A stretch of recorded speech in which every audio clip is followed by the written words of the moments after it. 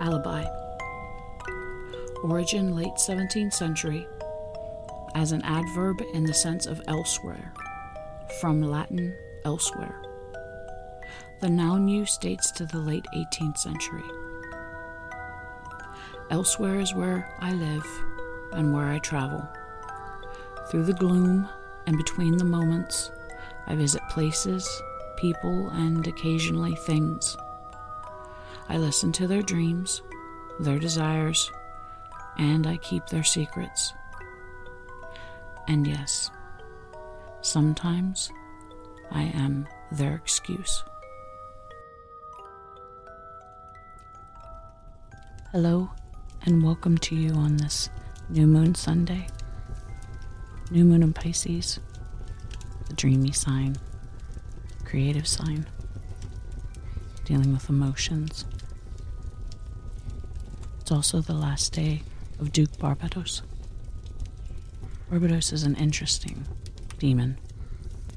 He's considered to be one of the virtuous demons, and he's commonly invoked when one needs to stop attacks on their person by another magician.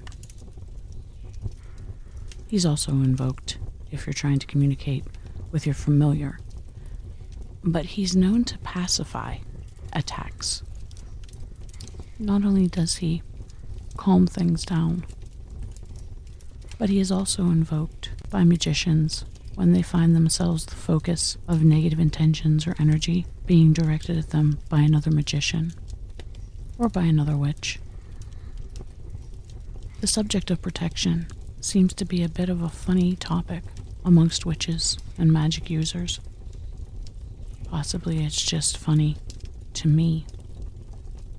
But when I have looked on Instagram or Twitter even, or anywhere on the internet, at magic users' profiles, witches' profiles, and I look at their posts, they seem to me to be very reactionary when it comes to the subject of protection.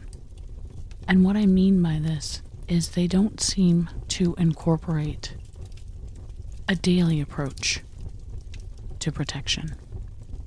And I find it puzzling. It is possible, I suppose, that when I look at their posts, possibly there's a breakdown in communication. Their posts seem very one-of, very topic, on task, and singular task focused. They seem to be insinuating protection is a reactionary measure instead of something that should be incorporated into your daily practice. People lock their doors. People have car alarms. They have Nests and Alexas, smart homes. Not all of this tech that is available is solely focused around protection.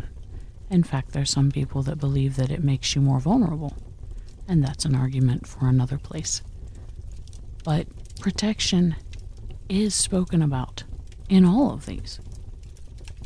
Your phone, your internet, your accounts, two-factor authorization, all of these are protective measures.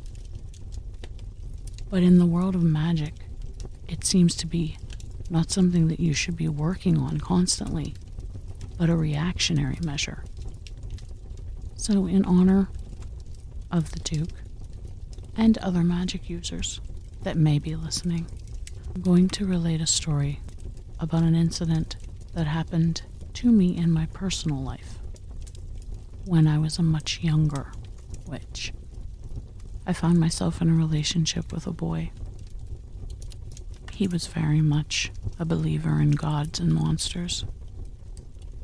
This is something that I found out about him slowly over time, but I didn't put much store into it due to our age, our location, our associates, people that we hung out with. It seemed to be more of a social lubrication than an actual personal interest. I was mistaken, of course. Something that I found out in a very painful way. but that's a story for another time.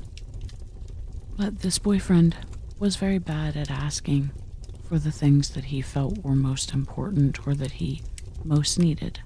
And it came to pass that I moved states away from the state in which we met.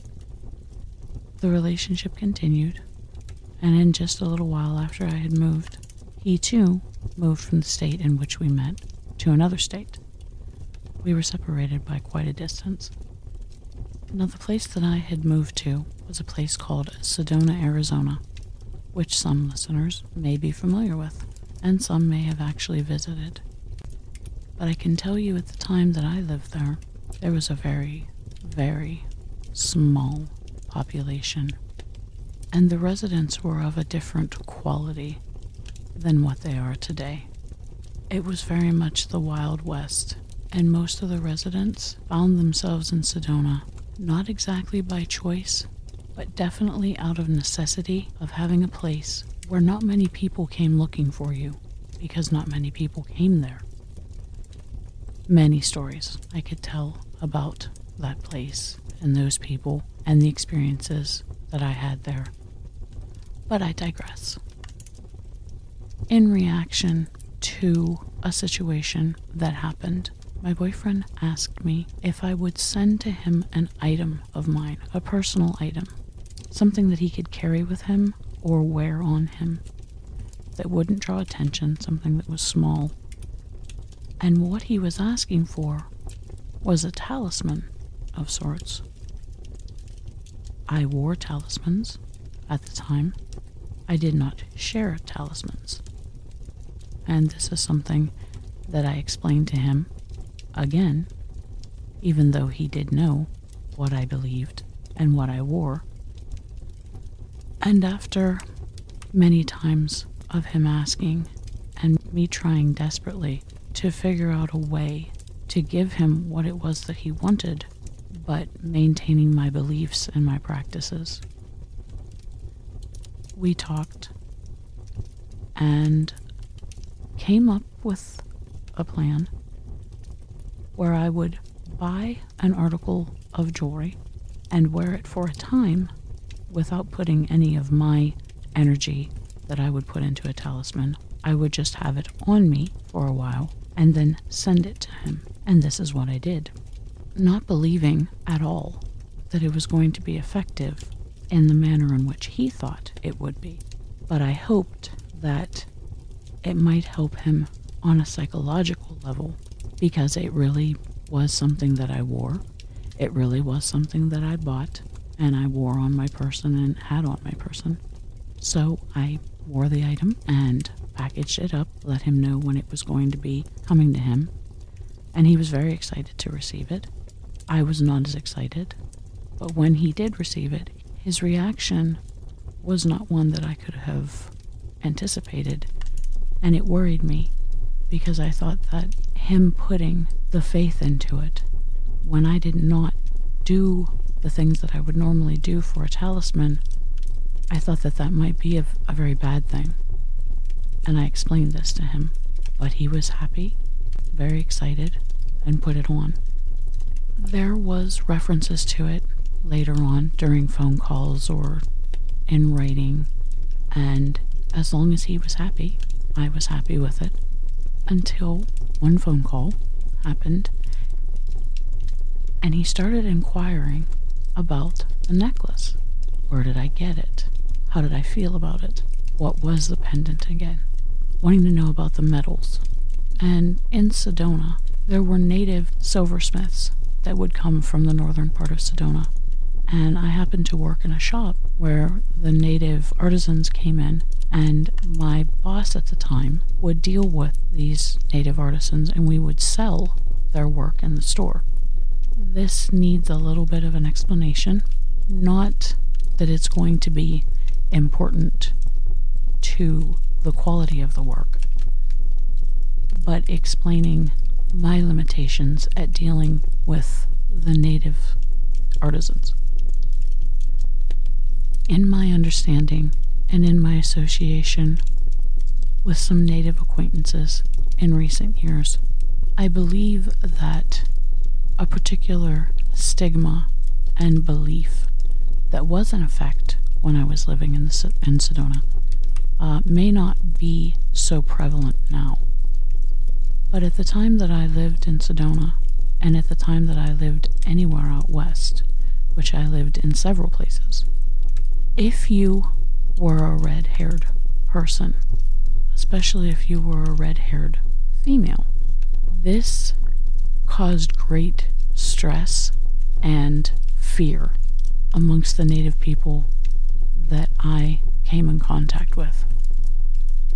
And when I was working in this shop, I was not able to deal directly with the artisans, but my boss, who did not have red hair, dealt with them, and together we worked out a kind of questionnaire so that when it came time for me to sell these beautiful pieces of jewelry to the tourists that would come in, I would have the information.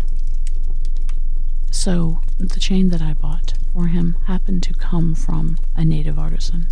So I gave him the details of the quality silver and the chain, and then I told him about the pendant, which happened to be a quartz crystal point with a silver top to it to attach it to the chain. And I had told him all of this before I sent it, but he was asking me very earnestly about the necklace that I had given him. I answered the questions, and he moved on.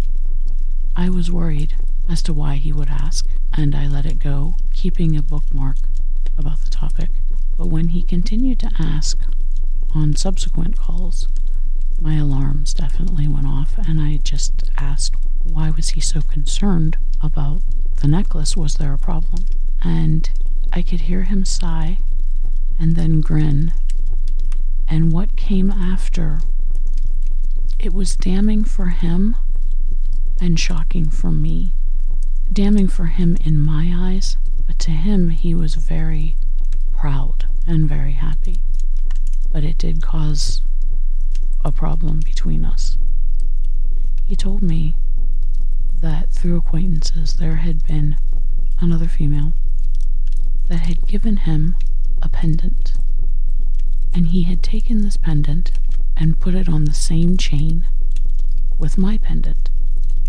He said that the pendant that she had given him broke, but it was of a type that could be fixed. It was fixed. He put it on. Again, it broke.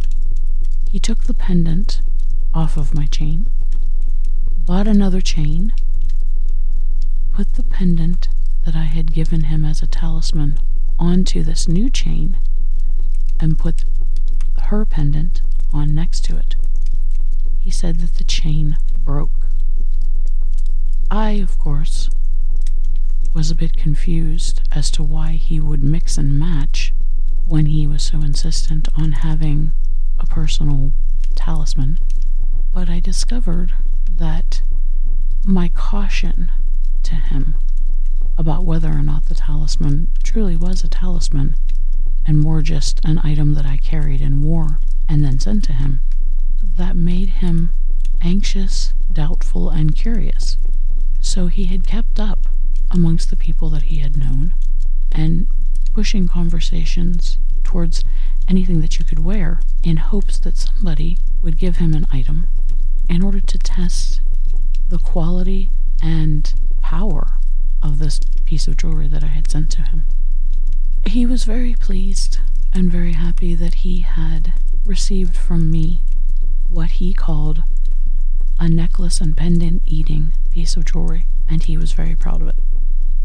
Now, as I had said before, I did not put any particular protective energy, nor did I do any rituals or anything to imbue this necklace and pendant with any kind of particular energy. I just wore it and kept it close. However, I did, on the daily and multiple times daily, do things to maintain protection for myself. This is a practice that I had had from birth, and not thinking that my daily practice to recharge and keep the talismans that I kept on me and my personal space, my area. I didn't think that that would energize the necklace that I had sent to him in any particular way, because I had not put effort into it. But my practice was energy enough. My daily practice was energy enough. I did not know that he was going to be conducting Mythbusters type tests on my gift to him that he had requested, and I was not very happy about that. But I did learn something about myself, my energy, the power of my intentions, and that is something that has helped me from that point on. And it's something that I take very seriously. I found myself alone when I looked outward for friends or mentors or just teachers. I didn't find people that had daily practices like I did. I just found the reactionary energy push instead of a daily practice. So, on this new moon of Barbatos, if you find yourself needing protection, if you feel a presence that's not your own, is possibly negative, or you have been feeling it for a while, you feel that you are the focus or the target of attention, negative attention, Duke Barbatos is your man. But I urge you to try to develop not just a reactionary spell-casting practice, but strive to put protection in your daily routines, the same way you would do with bathing and personal hygiene and locking your doors, making sure that your car alarm is working, any of these things. Put that same intention and put that same focus and practice into your daily protection so that you can start a healthy routine and a healthy ritual for protection. And I believe that you will find that you don't need to do so many reactionary, last-minute, as-needed protection spells. These spells can be very powerful depending on your level of experience, your level of knowledge and skill, and personal abilities. But daily practice, that is the most effective.